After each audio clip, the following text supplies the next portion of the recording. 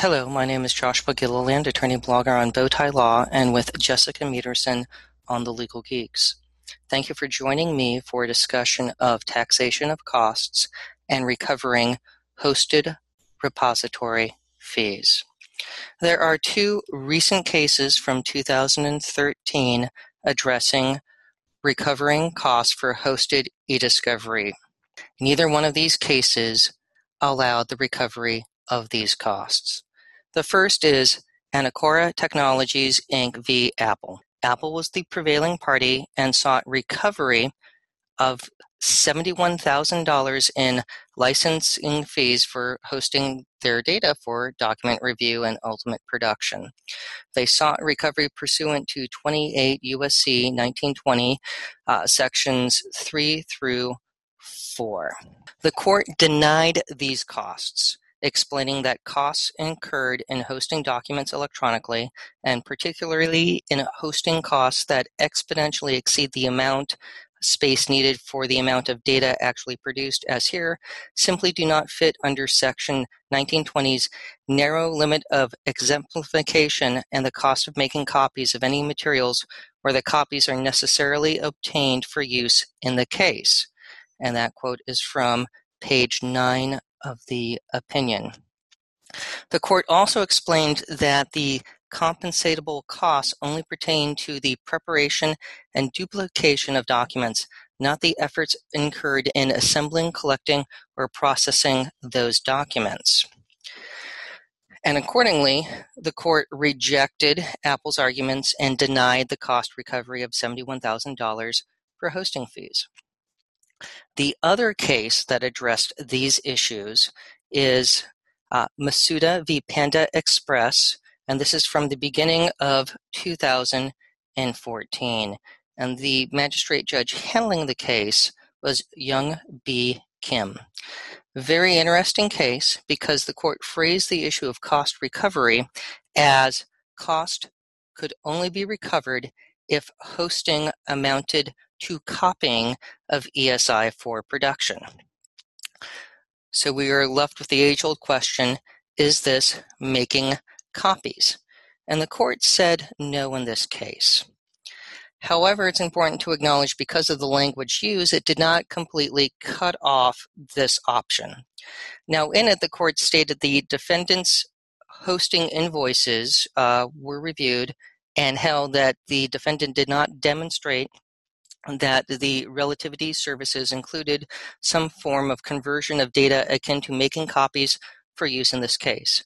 Without evidence of this critical nature, this court has no authority to award the hosting costs in this case. And that's on page 21 of the opinion. The court ended the opinion with, and specifically addressing section 1920, section 4, for better or worse, this section is not concerned with attorney efficiency or convenience. And this was in response to the defense argument that the hosting cost was reasonable and necessary given the time that they had to review. And the hosting costs in the second case was only $3,087.92.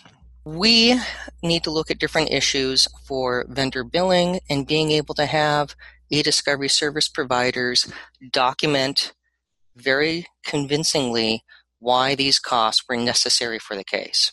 We also have to look at explaining processing to the court and how collection and processing are actually making a duplicate of the data in the case.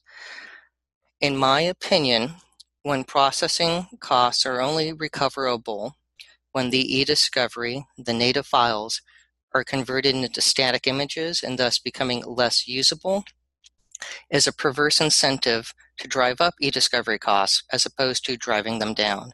And that is because frequently with service providers, when you process data into a non-searchable form, it increases processing time, and therefore it increases the service provider's costs to their attorney clients.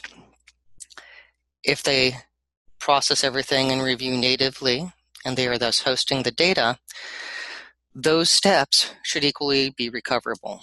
I think the issue is explaining these issues to a court very thoroughly via affidavits, and that service provider billing needs to go into greater detail. An online database is far more than just a simple repository for review.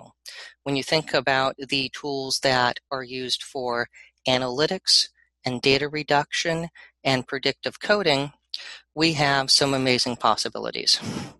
For example, a friend called me with a dispute in a case.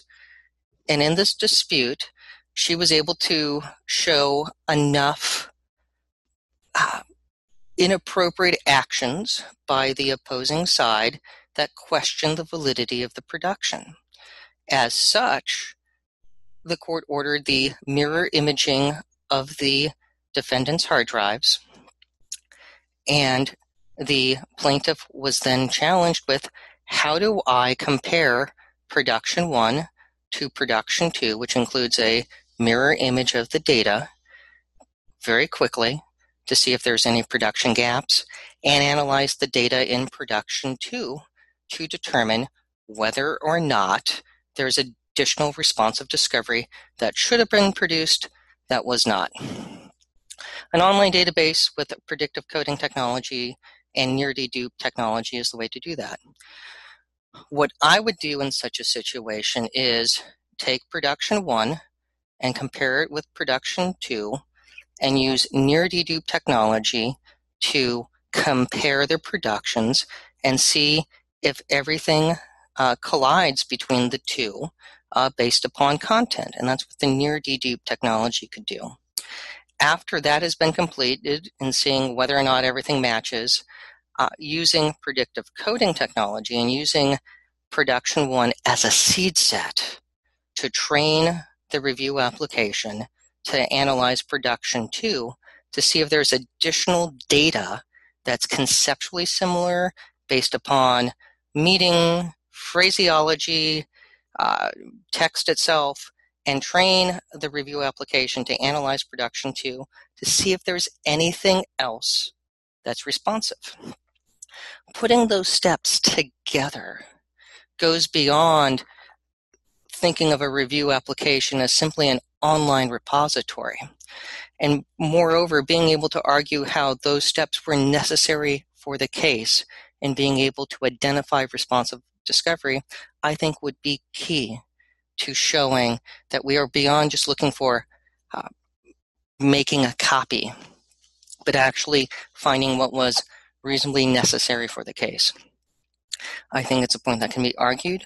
I think using Rule 1 is a way to further that argument, but somebody has to have the right fact pattern, document it, have experts who can help with it, and convince the court.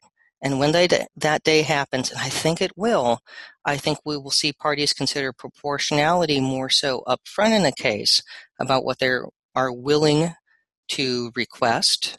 So that way we do not have large production sets to be collected and reviewed when the amount of relevant information is small, but also acknowledge that these tools further the interest of Federal Rule of Civil Procedure, Rule 1, and to get past making copies being just ESI to TIFF, but being able to say the collection and processing of this data is making a forensically sound copy that is defensible with metadata that can be analyzed and used in one of these applications. So instead of taking months or years to review, we can do it in a very short time instead.